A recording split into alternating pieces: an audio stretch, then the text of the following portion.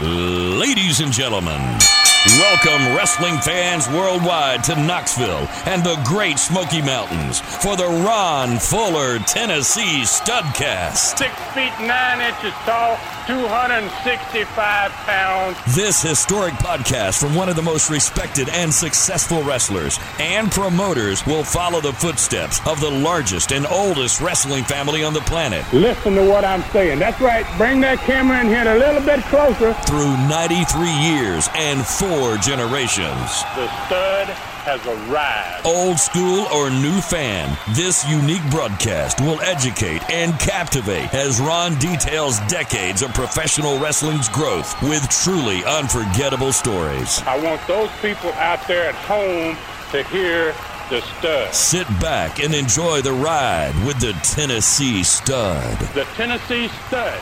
You will learn that name. You will remember it. And now, the stud is here. Hey everybody, welcome in. It's David Summers. Here we go, hosting another Studcast with the Tennessee Stud, Ron Fuller. It is the story of wrestling in America as told by the Stud, whose family started the profession 100 years ago. Now, let's step back into the ring, back into time. Let's get wall to wall and treetop tall with the Tennessee Stud, Ron Fuller. Hey, Ron, how you been, man? I've been good. Been good. Doing very good, Dave. Had a little out-of-town visit this last weekend. Kind of not the greatest of things, but it was really well done, and I really enjoyed it. Of course, you're talking about you flew down to Florida, which is usually a good thing to fly to Florida, but this was for a memorial for your beloved mom, of course. Right.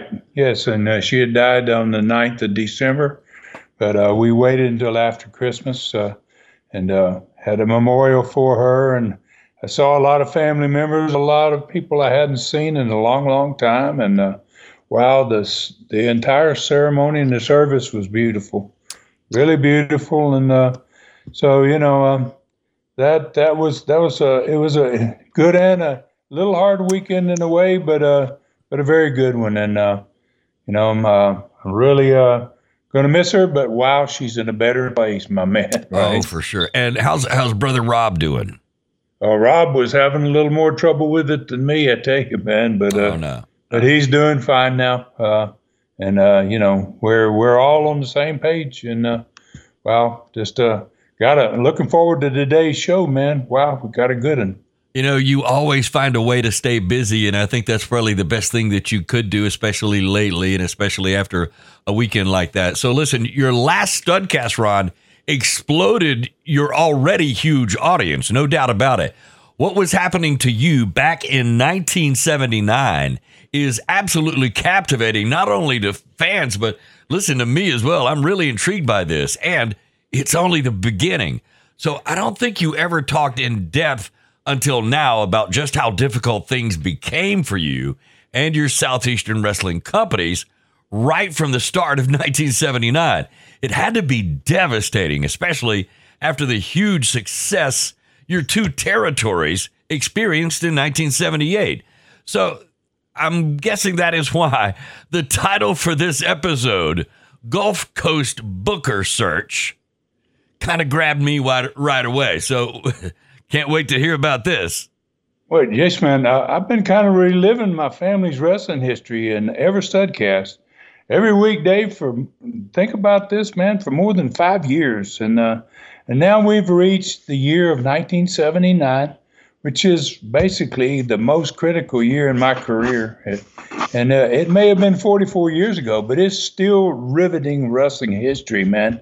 And it's a type of history that few in the sport ever experienced.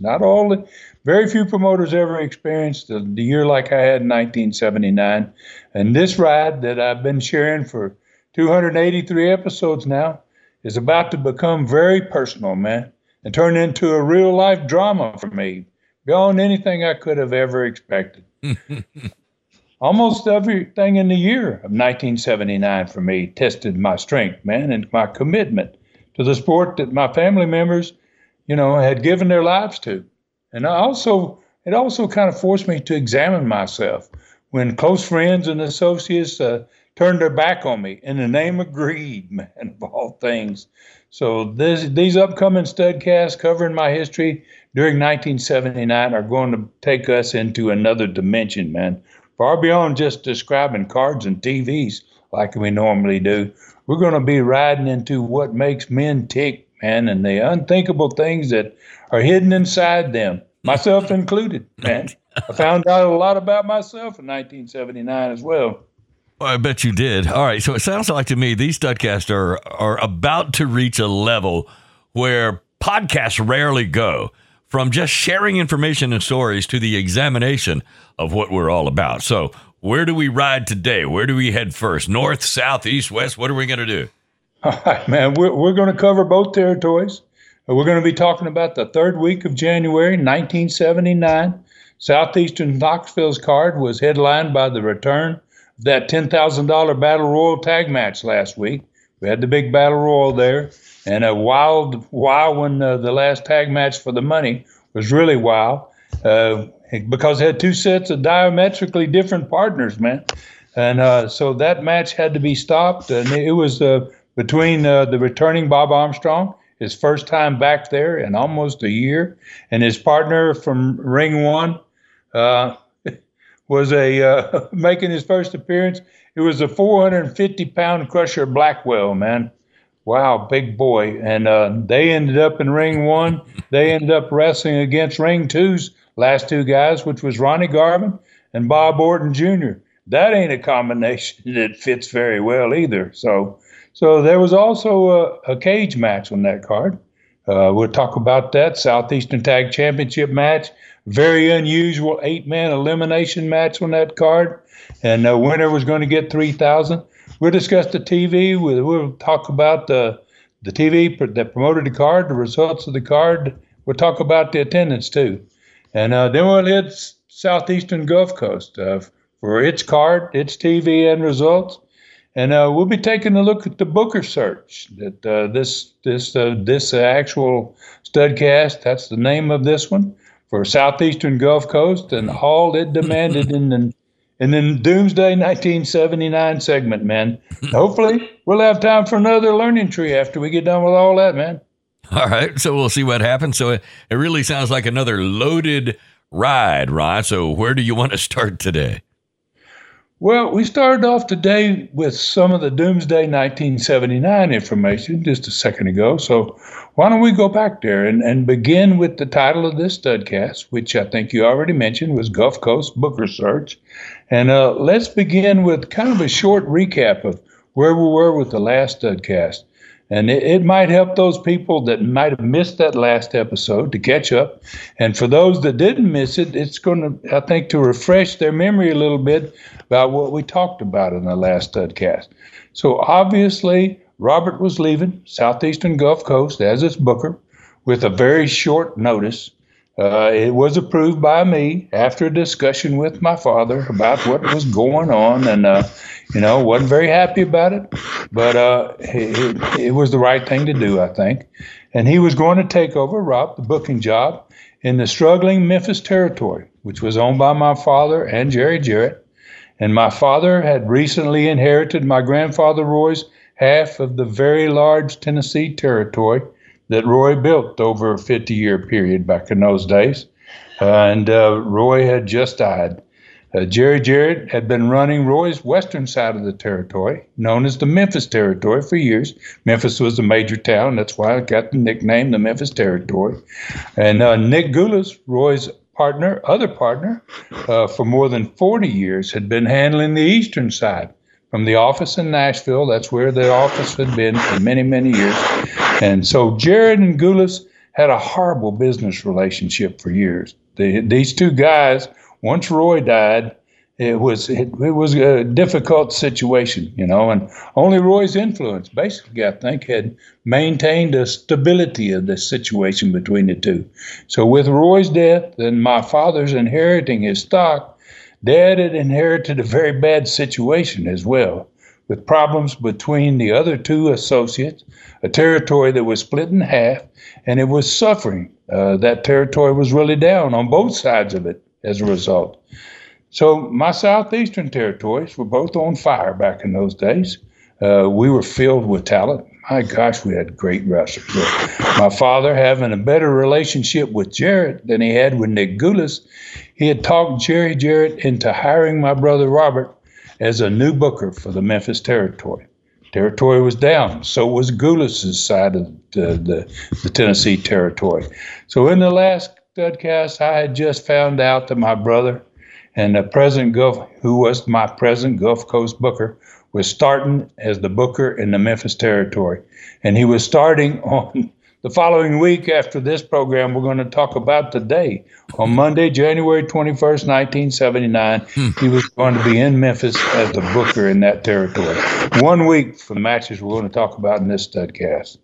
So it really kind of put me, man, in a bad situation, obviously. I could not go back down to the southeastern Gulf Coast because I had concerns about my Knoxville booker, who was Bob Rube, and I wanted to keep an eye on him. I wanted to see how he handled business. I had been gone in the South and down in Gulf Coast since Rube had come there, basically, and I had not had a chance to see how he handled business. Bob Armstrong could have possibly stayed there, but he had been promised that he could come back to Knoxville and be closer to his family that lived just outside Atlanta, Marietta, Georgia, and rather than make those long trips down to the Gulf Coast. And I told him that's what we were going to do after he'd been there about a year, and I wasn't going to break my word to Bob, man, and I certainly wasn't going to send him back to book in the Gulf Coast territory. So basically, that's where we are now, man. We desperately needed a booker for the southeastern Gulf Coast, and we needed him immediately. All right, so man, that's a horrible situation to be put into. So I want to see if I've got all this right. You didn't want to tell your father no, that he couldn't take your brother as his booker. You were obligated in southeastern Knoxville, and you couldn't take back your promise to Bob Armstrong to bring him home after that first year in Pensacola. So here we are with today's studcast title, Gulf Coast Booker Search. So the elephant in the room, or the $10,000 question, what did you do? Well, man, I'd been doing a lot of thinking, obviously, about all this for at least a week, but I'd only known for about a week that Rob was leaving. So since Rob had told me, and my father, we'd had that conversation with my father. A day later, after I talked to Rob, I called my dad, and it was kind of a bad conversation because it wasn't the type of way you were supposed to hire a booker. It should have been speaking to the owner of the company. The owners of the companies worked out these type of deals. And luckily, I'd been in the business at this point for 9 years, and I personally knew a lot of bookers. From Tom Ernesto, who was the first booker I ever worked with in the Georgia territory in 1970. He was one of the original assassins. Him and Jody Hamilton were the great assassin team. And the last booker that I worked for in the Florida territory was Bill Watts in 1974. Wow. And between Ernesto and Bill Watts, there were 3 other bookers in the Florida territory that I worked for. I decided who I wanted, and one of them was the 3. And luckily, he was available. And he had been one of those 3 Florida bookers, like I said, and he'd even booked in Georgia before Tom Ernesto got the job.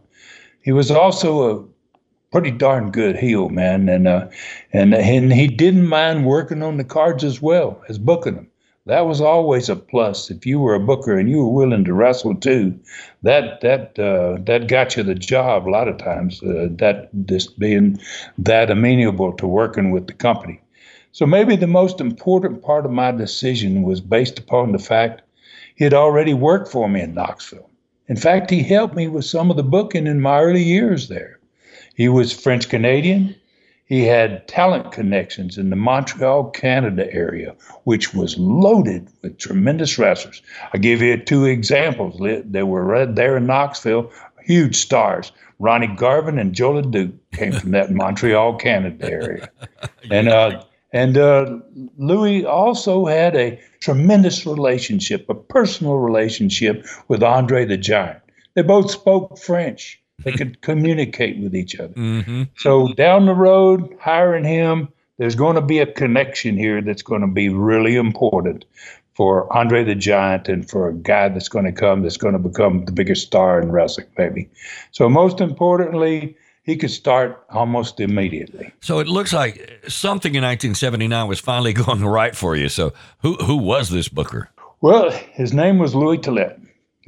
He was a wrestler, and he had wrestled for me in 1975. And like I said, he helped me book some in 1975, taught me a little bit about great booking. And when he came to wrestle for me and help me with the book, he brought with him one of the greatest minds in the business, a guy named Frankie Kane, the Great Mephisto, who was really big. He had a great run for me there in Knoxville, too.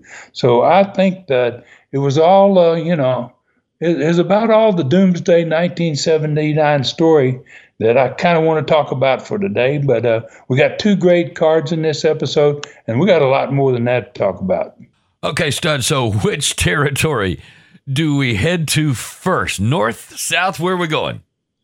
Well, southeastern Knoxville, man, and it's loaded, man. This card for this one, and a very unusual card. It was on January 14th, 1979.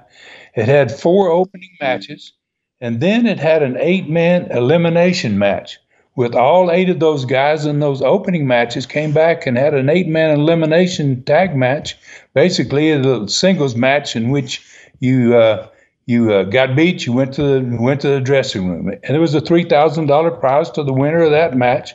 The first match of the afternoon, this was on a Sunday afternoon, was Ted Allen against a big old guy named Tony Peters from up around the Kingsport in the Tri-City areas of Tennessee. Second match was Mike Stallings against Butcher Malone. Third match was Charlie Cook, who had come from the Gulf Coast, gone north. He was taking on a pretty darn good wrestler himself, Jim Dalton. And the fourth match was a newcomer, man. It was his first ever Southeastern match. Dick Slater was wrestling the Mighty Yankee. And Dick Slater, it was going to become a critical character in this upcoming Knoxville War in 1979. Fifth match was that 8-man elimination match I just talked about. And the rule was when a man lost, he went back to the dressing room. The last guy that was undefeated won the money, $3,000 in this case. The next match after that was for the held-up $10,000 in the 2-ring battle royal from the week before. The 4 contestants in that match was Bob Armstrong and Crusher Blackwell, and they were against Ronnie Garvin and Bob Orton Jr. And that final match was in the steel cage, and it was for the Southeastern Tag Championship. The champions, Ken Lucas, Kevin Sullivan, were defending against Tor Tanaka and Ron Wright. That is a tremendous card, Ron. So it must have been a lot to work with on the TV to promote it, to set it all up. Well, it certainly was, man. You're right about that. It had a lot of dang talent there and some unusual matches. So the TV show opened up with less. It had Bob Orton Jr. and Crusher Blackwell, a huge guy. I mean, he is a monster of a guy, man. And they were 2 of the 4 men that were scheduled to be facing each other within 24 hours. This should be wrestling. They were going to be wrestling against each other. And behind them was on the giant screen was a still shot of the Southeastern Commissioner, Don Curtis, who had to make a decision of the $10,000 wasn't given away. The match was stopped the week before. So as soon as Les had run down the card for the day on the TV, Bob Orton Jr. interrupted him, man. And he wanted to know why he and this, he called him Les said, he called him a huge fat guy next to him, was instructed to be dressed and ready to wrestle, to be out here on the opening of the show. And he said he was only interested in the $10,000 he had coming from winning last week's Battle Royal. So Blackwell had never said anything. It's one of his first times ever been seen on the TV. He started to say something, but Orton cut him off real quick, and he looked him in the eye, and he said, "You don't open your mouth out here. I do the talking." So Les was got surprised by that at Orton's response. And, so he bent forward in front of Orton to look at Blackwell. And he asked him, what is it you want to say? So Blackwell started to speak, but Orton cut him off again. So Les kind of gave up on talking to Blackwell at that point, and he told Orton that the video behind him was going to explain why they were there. And later on in the personality profile on that show, fans would be seeing the actual match where the Battle Royal money was held up.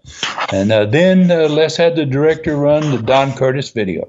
Curtis was on the screen there, bang. He started in the process of actually talking. It was a very short few comments from Don. He had seen the video of the final tag match from last week's Battle Royal for the $10,000 money, big prize, where two very different teams ended up in the finals against each other.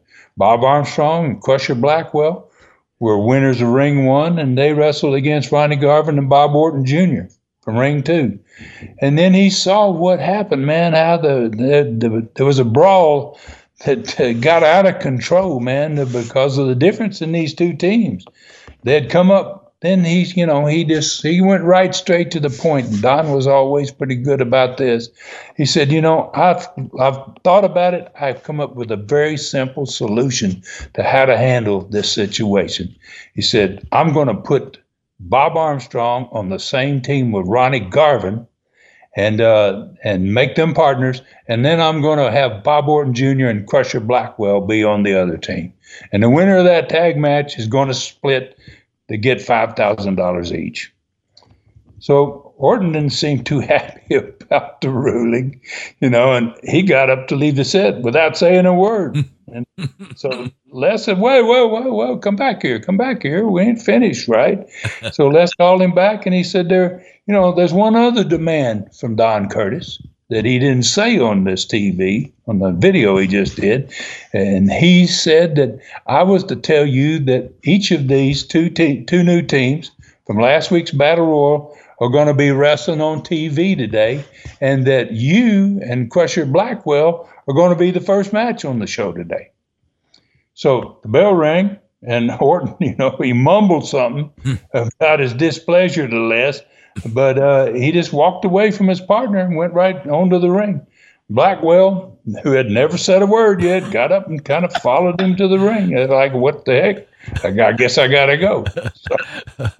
All right, that sounded a little odd, a little bizarre, a little strange maybe. So if both of those guys were heels, why was there a little problem at all? Did Orton not like Blackwell? What was the story? Well, that's a good question, Dave. It was kind of the beginning, man, of a long, intriguing angle, man, that we're going to work with Crusher Blackwell. It's going to involve the great Malenko, who's not on this card. He's not going to be on the card again for the next 2 or 3 weeks. It's going to involve Bob Roop as well. And they're going to it's going to eventually explode, man. And it's going to make a very sympathetic figure out of this big 450-pound Crusher Blackwell. And he's going to turn into a powerful babyface, man, in the end of this.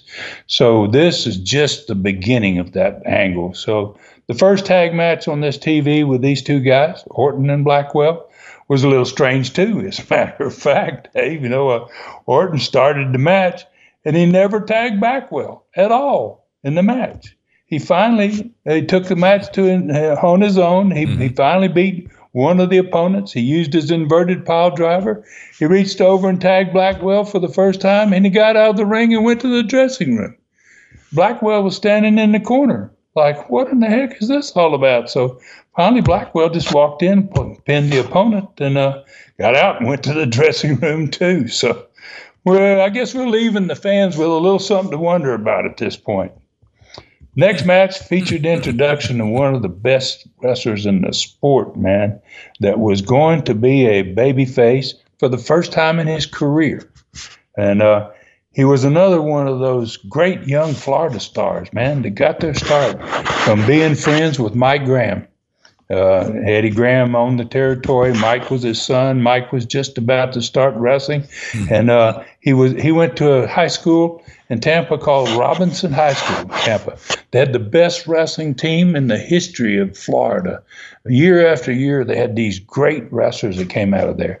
Paul Orndorff is going to come out of that school, a big friend of Mike's. Dennis McCord, who is going to become Austin Idol, is coming out of that same school. Steve Kern, who is a great wrestler down there in Florida, up in the Memphis territory, years later, came out of that same territory. There were just 3 guys. And I think there were a lot more that were involved with Mike Graham, and they got in the business because Eddie Graham liked them. Slater was a tremendous wrestler in the ring. He was great on the microphone. And to be honest with you, Dave, he was one of the baddest men on the planet. I mean, he was nasty mean. You know, and his first ever Southeastern, this TV show was his first ever babyface match in his career. He'd been working for 7, 8 years, and he had never worked as a babyface. And the match was spectacular. I watched it. It was unbelievable, man. And the guys in the dressing room, they were all watching the monitor, you know, because they knew he had never wrestled as a babyface before, and they wanted to see what happened. And the guys in the dressing room, because I was back there with them, they were going nuts. He was an instant star in his very first day on television, wrestling as a babyface, something he had never done in his career. You have to be a pretty darn good wrestler to make that happen. So then the personality profile was on. It was done live. It had Bob Armstrong and Ronnie Garvin on it. And they watched that video from last Sunday's Battle Royal where they were on opposite teams. But they ended up fighting together, man, against the other 2 guys. In a brawl, man, that just went on for quite a while, man, until the referee got knocked down a few times and he just stopped it and said, that's it. So unlike the Orton and the Blackwell team, they were going to be facing tomorrow. They were very happy. Orton and Blackwell, it didn't look like they're going to be a very good team in this tag match tomorrow for $10,000. And I'm sure, you know, you could see that Armstrong and Ronnie Garvin, they're pretty happy with their partner, man. It wasn't going to be a problem for them. So Ken Lucas and Kevin Sullivan were in the next match. They came out wearing their tag championship belts. They popped the studio, man. They were really, Kevin Sullivan really was getting over. And it didn't take long to show why these guys were the champions, man. The way they wrestled together, they were really good. And then the last match of the show was with Toru Tanaka and Ron Wright. And they were going to be in a cage match the following day for the belts, the next afternoon in the Coliseum. And Toru Tanaka did the same thing that Bob Orton Jr. did in the first TV match. He never tagged Ron Wright a single time, except one time at the end of the match, after he had both of his opponents laying in the ring, he tagged Ron Wright. And old Ron strutted in and he put his foot on the chest of each one of them, and the referee counted them out. He never even got down on the mat to cover him. You know, it was vintage Ron Wright and kind of vintage Toru Tanaka too, man, the way he took care of him. So the interviews in the show were all great, and I expected another great crowd. Maybe not as large as the Battle Royal event, but a pretty full Coliseum again. Oh, no doubt. That's a pretty interesting TV show, Ron. So the next day, you got the Coliseum. What happened there? Well, Ted Allen and Tony Peters, they had a time limit draw match. 15 minutes, but it was interesting. Mike Stallings beat Butch Malone. Charlie Cook won over Jim Dalton. Dick Slater trounced the mighty Yankee, man. I mean, he was at the top of his game. And then he came back in the 8-man elimination match and won that too and got the $3,000 prize for that. Basically, he got over in one day. The Battle Royal Tag Team for the $10,000 was won by Bob Armstrong and Ronnie Garvin. And then the cage match for the Southeastern Tag Belts was a great match, man. Sullivan and Lucas won the match, and they kept their belts. But when the match was over, And they were doing against Tanaka and Ron Wright. And when the match was over and the cage door was unlocked and opened up, an unidentified masked wrestler with Crusher Blackwell, two guys standing right there at the door when they opened them up. One guy's wearing a mask, the other's Crusher Blackwell. They came right in the ring. Now, Sullivan and Lucas had been through a long match. One of them was bleeding. And, these two guys just attacked them, man. And they left both of them laying. They took their belts and left the cage with the belts. So it was a crazy deal. Oh, no doubt. So, I mean, a really crazy ending to the afternoon that had to have left everybody in the Coliseum, I guess you would say, dumbfounded. So what about the attendance for the event? How'd you do? Well, it was not quite what I expected, but it was still 5,000 fans. Wow, that's a great crowd for most any territory. And things at the box office were going to start to slow. A slow slide downward, basically, as they probably were all across the country. Okay, so what do you attribute that to, Ron? Well, Dave, 1979 was the last year, and a lot of people won't remember this. The younger fans out there listening to the Studcast are probably going to be a little bit confused here about some of this, because 1979 was the last year of Jimmy Carter's presidency. And the country was in a bad recession, man. Some of our countrymen were even being held hostage in Iran. Inflation was terrible. And the country was in trouble. And, kind of similar to what's going on somewhat in our country today, in a way, right? You think?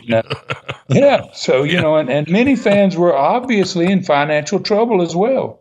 So It was difficult for them, to get the money for entertainment was it was becoming a problem. I remember those times because I was getting a car and beginning to drive, and gas prices were like, wait, what's going on? Oh, anyway, so it sounds a little bit like today, to say the least. All right, so that's a great first half of the show, Stud. Let's take our break right here, and when we return, we will ride south into the other territory that had a great card for its fans. That's coming up when this Studcast continues in a moment right here. Hey, and while we take the break, this Saturday is a special day. We've been kind of building up to this. You've been telling us a little bit about it, a little something special happening on YouTube. Tell us what's up this coming Saturday, Stud. Yeah, man. I've already recorded this show. It's going to be an Ask the Stud. The first time we've done it. It's going to be on YouTube. Southeastern Rewind is the place you go to find it. It's going to be the first Ask the Stud question and answer show. And wow, the questions are just fantastic, and really, really, fans I think are going to really enjoy this one. We're going to do it this Saturday. It's January 21st, 2023. We're in another decade, man, and in another century, actually, Dave. So it's pretty hard to keep up with it. Yeah. We're talking about 79, and now we're at 2023. Yeah. But anyway, this coming Saturday, I think fans, if you really like these question and answer type shows, this is going to really be a tremendous one. Planning on doing these, Dave, once a month, the third Saturday in the month. This is going to be the first one. The only place you're going to find it is on YouTube, Southeastern Rewind. So you got to go there to get it. But I think it's going to be, I think fans are going to really love these, and look forward to doing the next one, man. Had some tremendous questions for the first one, and I think this is going to be something fans are going to really get into. All right, we're going to look forward to that this coming Saturday, Southeastern Rewind on YouTube. Okay, so as we get into the second half of this Studcast, episode number 283, Gulf Coast Booker Search. I think we're going to be jumping into that pretty soon. But in the meantime, what, where, and when was the card that we're going to be looking at in Southeastern Gulf Coast the same week in 1975 as Knoxville's Coliseum show? Well, we're going to head back, man, to Mobile again. We're going to go into Expo Hall. It's a great little facility, man, of about 5,000 seats. And then they had a big building sitting right next to it that was around 12,000. So we're going to go into Mobile's Expo Hall. We're going to be there on a Wednesday night, January 17th, about the 3 days after the Knoxville card in 1979. And on this big Mobile card, we're going to be, that same card was going to be used in Montgomery on Monday night and in Dothan on Friday night. And so the opening match for all these three cities was going to be Terry Gibbs versus Gorgeous George Jr., the wrestling pro, who was Leon Baxter and a great wrestler in his own right, was facing off against Ken Dillinger. Norvell Austin was taking on Dr. D, David Schultz. That'd be a great match. Tony Charles, for the first time, was going to be wrestling against Buzz Sawyer. And that match, wow. Imagine Buzz Sawyer and Tony Charles. Wow. They don't have that kind of stuff anymore, I can tell you that. And it was a double cage main event on this card. Both matches were going to be in the steel cage.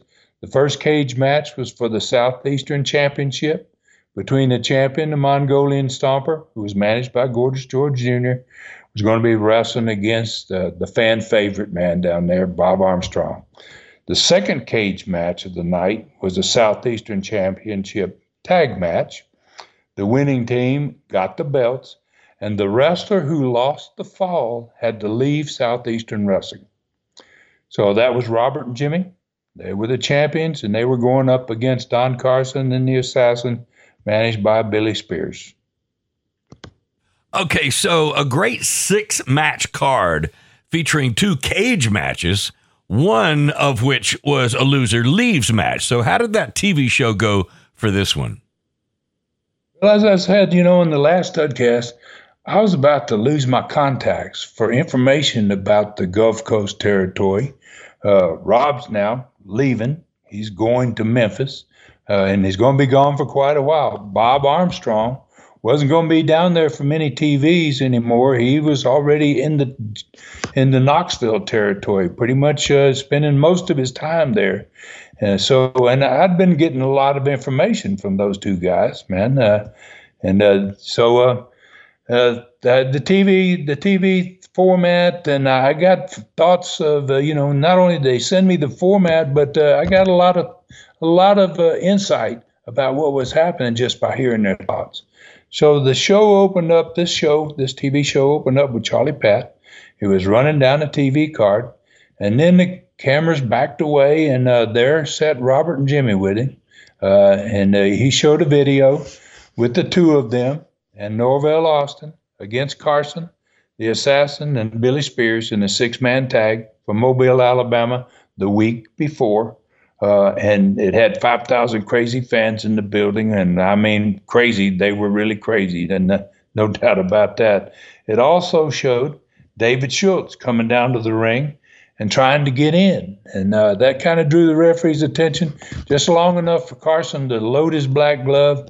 He hit Robert with it, busted him open, and he got the win. So both Robert and Jimmy, thank the Southeastern promoters for giving them this upcoming cage match.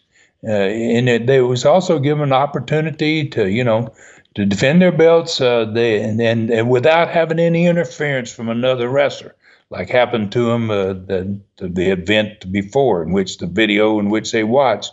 If the cage had been there, David Schultz wouldn't have been able to draw the referee's attention. And it also was going to allow them to possibly send either Don Carson or the Assassin packing, man. So there was a lot of good things going on there for them there, and it could be some bad things if it didn't go the way it should have. Norvell Austin, he came to the set.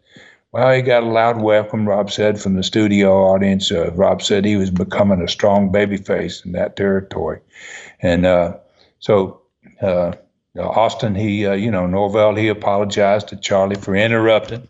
But then he told Robert and Jimmy that they didn't have to worry about David Schultz getting involved anymore. And they knew you had a cage, but you don't have to worry about it anyway, he said, because he was going to be wrestling him on the card, and he was going to make sure Schultz wasn't going to be able to go back to the ring. after the match. And he said he planned on humiliating David Schultz in Mobile this time. So the fans gave him another round of applause, and he left the set. And Jimmy and Robert went straight to the ring for the first match of that show. And they got a win, but not before Billy Spears sneaked out to the set, and he told fans that they better come on down to the building to see those two punks in the ring out over there, because one of them ain't going to be here next week. One of them is going to be gone, and he had a big laugh to himself before sneaking back to the dressing room. Then Norvell Austin was in the next match, and he got another TV win, but not before David Schultz had the opportunity to go to the set and say a few things about Norvell. And he compared Norvell to his good friend Charlie Cook, saying, he's just another loser like Charlie Cook.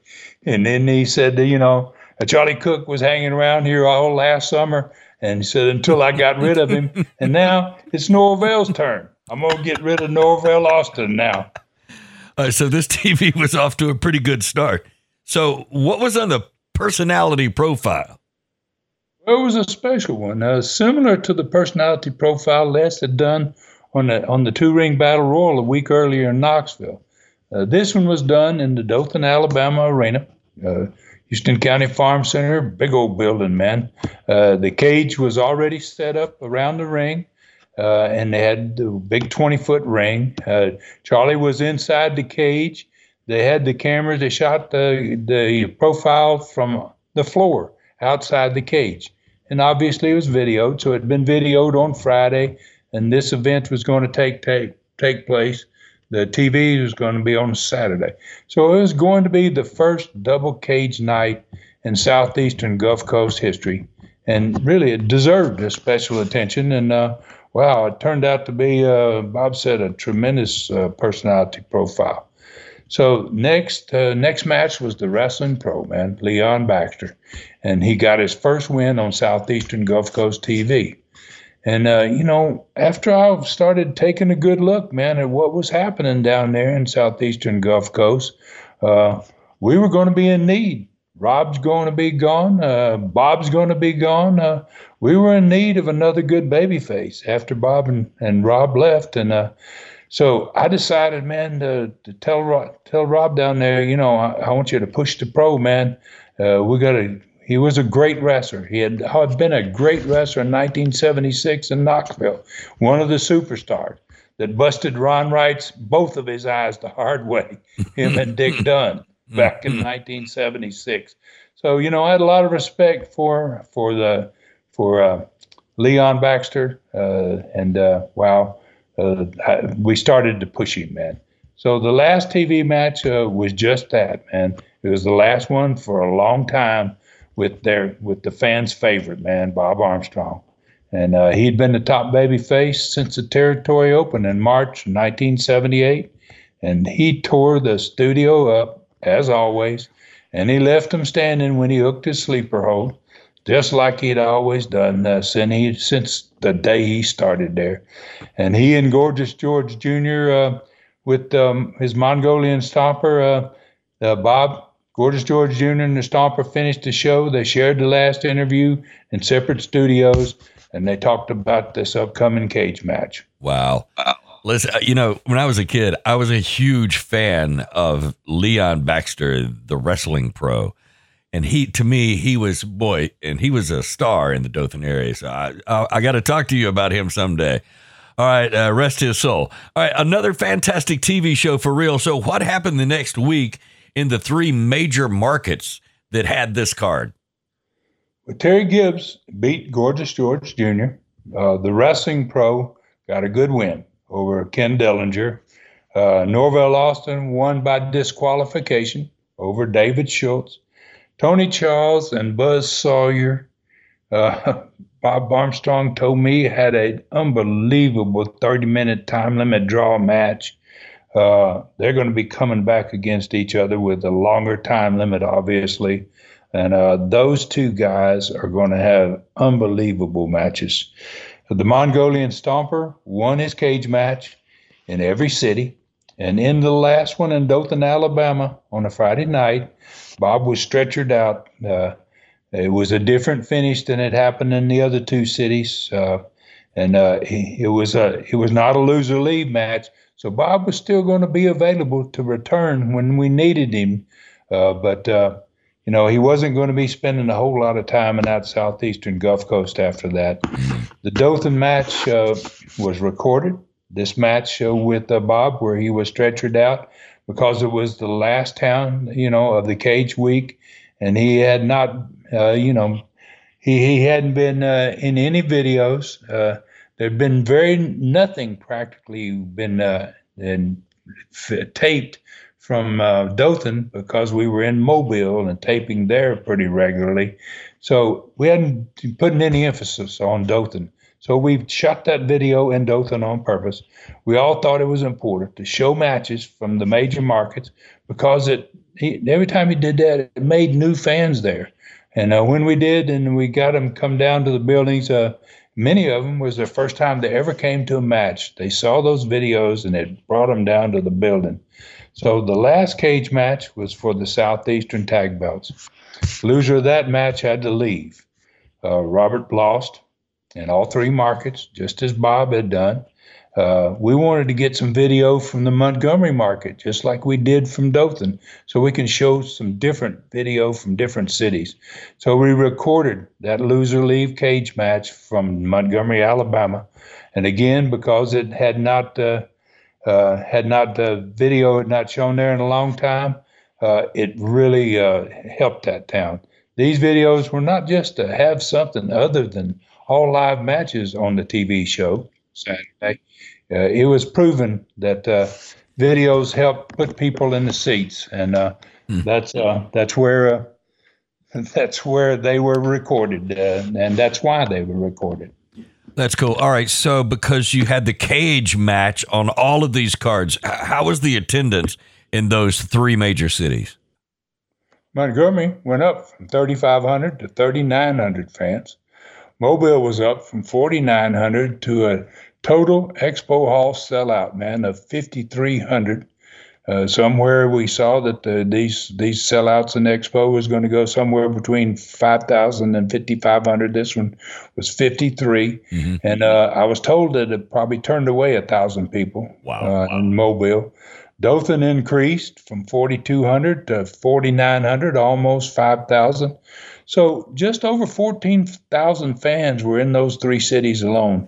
So it was kind of surprising for me. It was better than southeastern Knoxville. I mean, that southeastern Gulf Coast was still really doing good. Even though you had some crazy stuff going on in your life, and some of it was bad news, these crowds had to have made you feel a lot happier. So you had good numbers, good attendance, which is good money, right?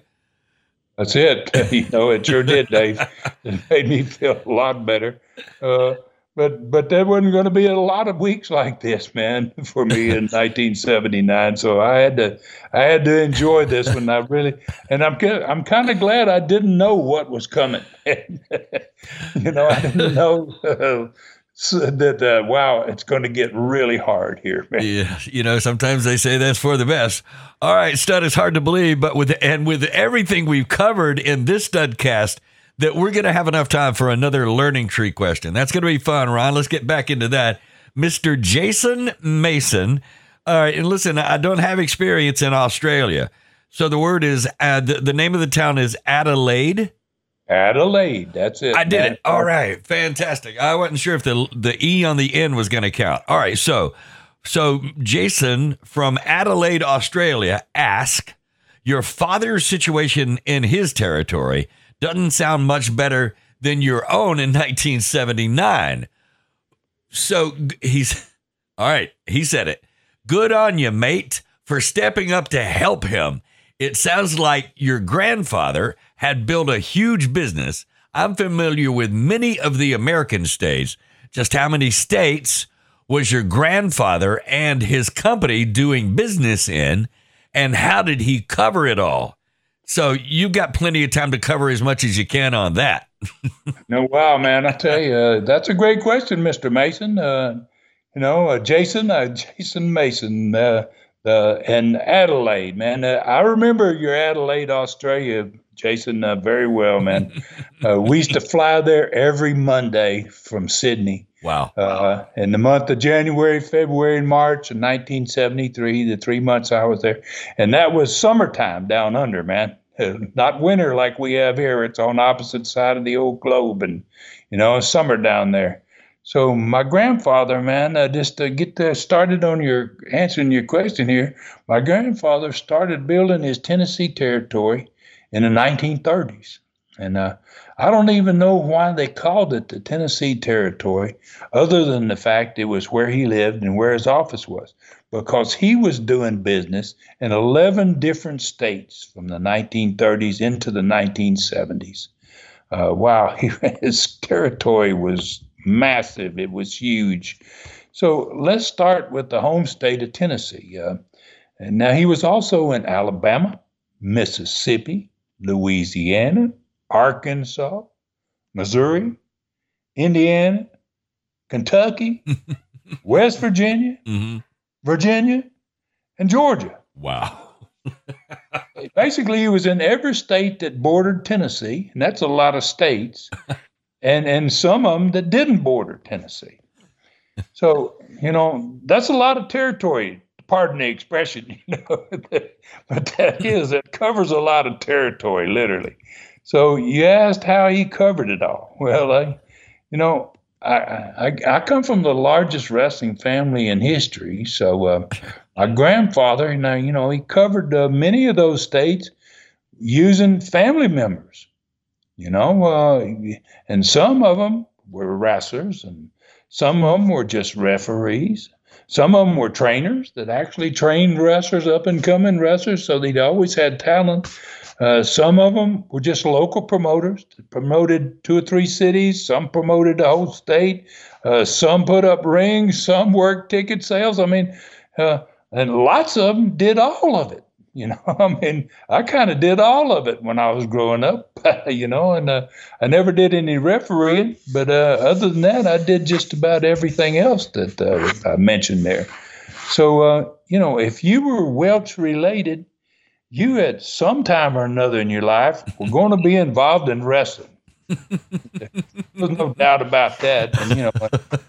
And as time went on, even those that married into the family were given jobs and moved to certain states to take care of that part of the country.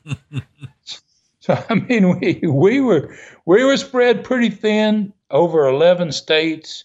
Somehow my granddad managed to make all that work. I don't know how he did it, but wow, he was quite a man. So I sure do appreciate your question, Mr. Mason, and I hope I answered it to your satisfaction. And good day to you, mate. That is awesome, Jason Mason, checking in on the Studcast. That is too cool, and another learning tree question. No wonder they listen from all over the world. This coming year, with all this going on, is going to be one of the best yet. I can feel it coming, Stud. All right, hey, I tell you what, on Facebook, go to Ron Fuller Welch. Ron Fuller Welch, the Tennessee Stud. Like and follow to participate in the dueling cards picks and TV pick as well. Look for his Studcast number 283. That's this one, the 283 post on all 3 sites, and make your choices.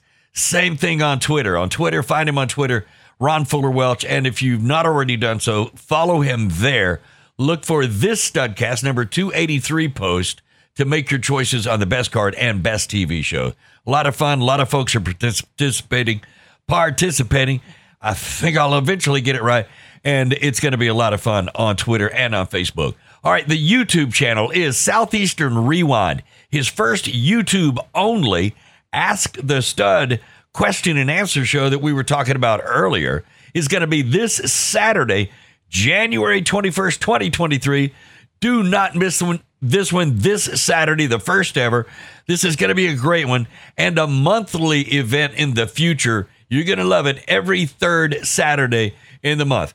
Now, ClassicContinentalWrestling.com is where you find everything that is the Tennessee Stud. His classic old school TV shows are fantastic. There are now more than 95 Southeastern, 23 Continental, 12 Gulf Coast TV shows. I'm talking entire TV shows available, all in the order in which they were recorded, so you can follow along and know exactly what's happening hour after hour after hour. Hundreds more are coming. Over 50 stud stories are there now. 6 stars of the sport, 4 superstars of the past, and 16 chapters of an incredible book, Brutus, and hundreds of hours of other fantastic old school wrestling. All of this, only $4.99 per month or $39.99 per year, plus the free 1-week trial is still available. It is the best deal in wrestling. All right, stud, that's a ton. I don't see how you keep up with it all. Where are we riding in the next one? Well, Southeastern Knoxville fans are going to get another great card, man. We're going to find out who that masked man was that got into the ring, into the cage with Crusher Blackwell at the end of the cage match. The one that left Kevin Sullivan and Ken Lucas laying and then stole their belts. We're going to find that out. We're going to find out in the Southeastern Gulf Coast, some of the where we have a new booker. We're going to talk about his first card that he books. And it was still full of talent down there, man, that territory. Tony Charles is going to get his first shot at the Mongolian Stomper Southeastern belt.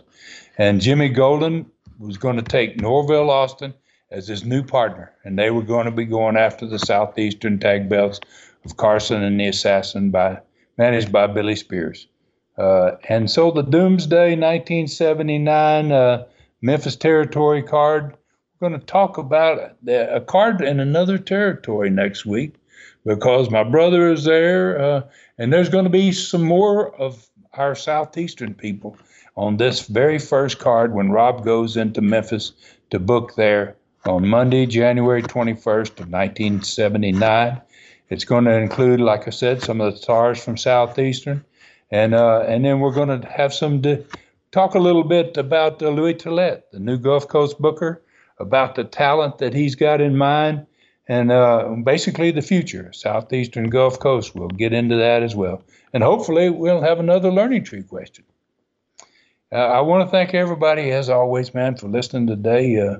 We really appreciate your support here, man, and please tell your friends and others what we do here, and take care of yourselves and others, and may God bless us all. Another fun time, another great one, Ron. For Ron Fuller in the Great Smoky Mountains, I'm David Summers saying thank you for listening. Find me at davidsummersproductions@gmail.com. This Studcast is a David Summers production for Tennessee Stud LLC. Thanks for joining us today for this historic Studcast. The true story continues next week. So full Nelson your friends and point them in our direction for another ride with the Tennessee Stud. 1, 2, 3. This is David Summers saying so long from the Great Smoky Mountains.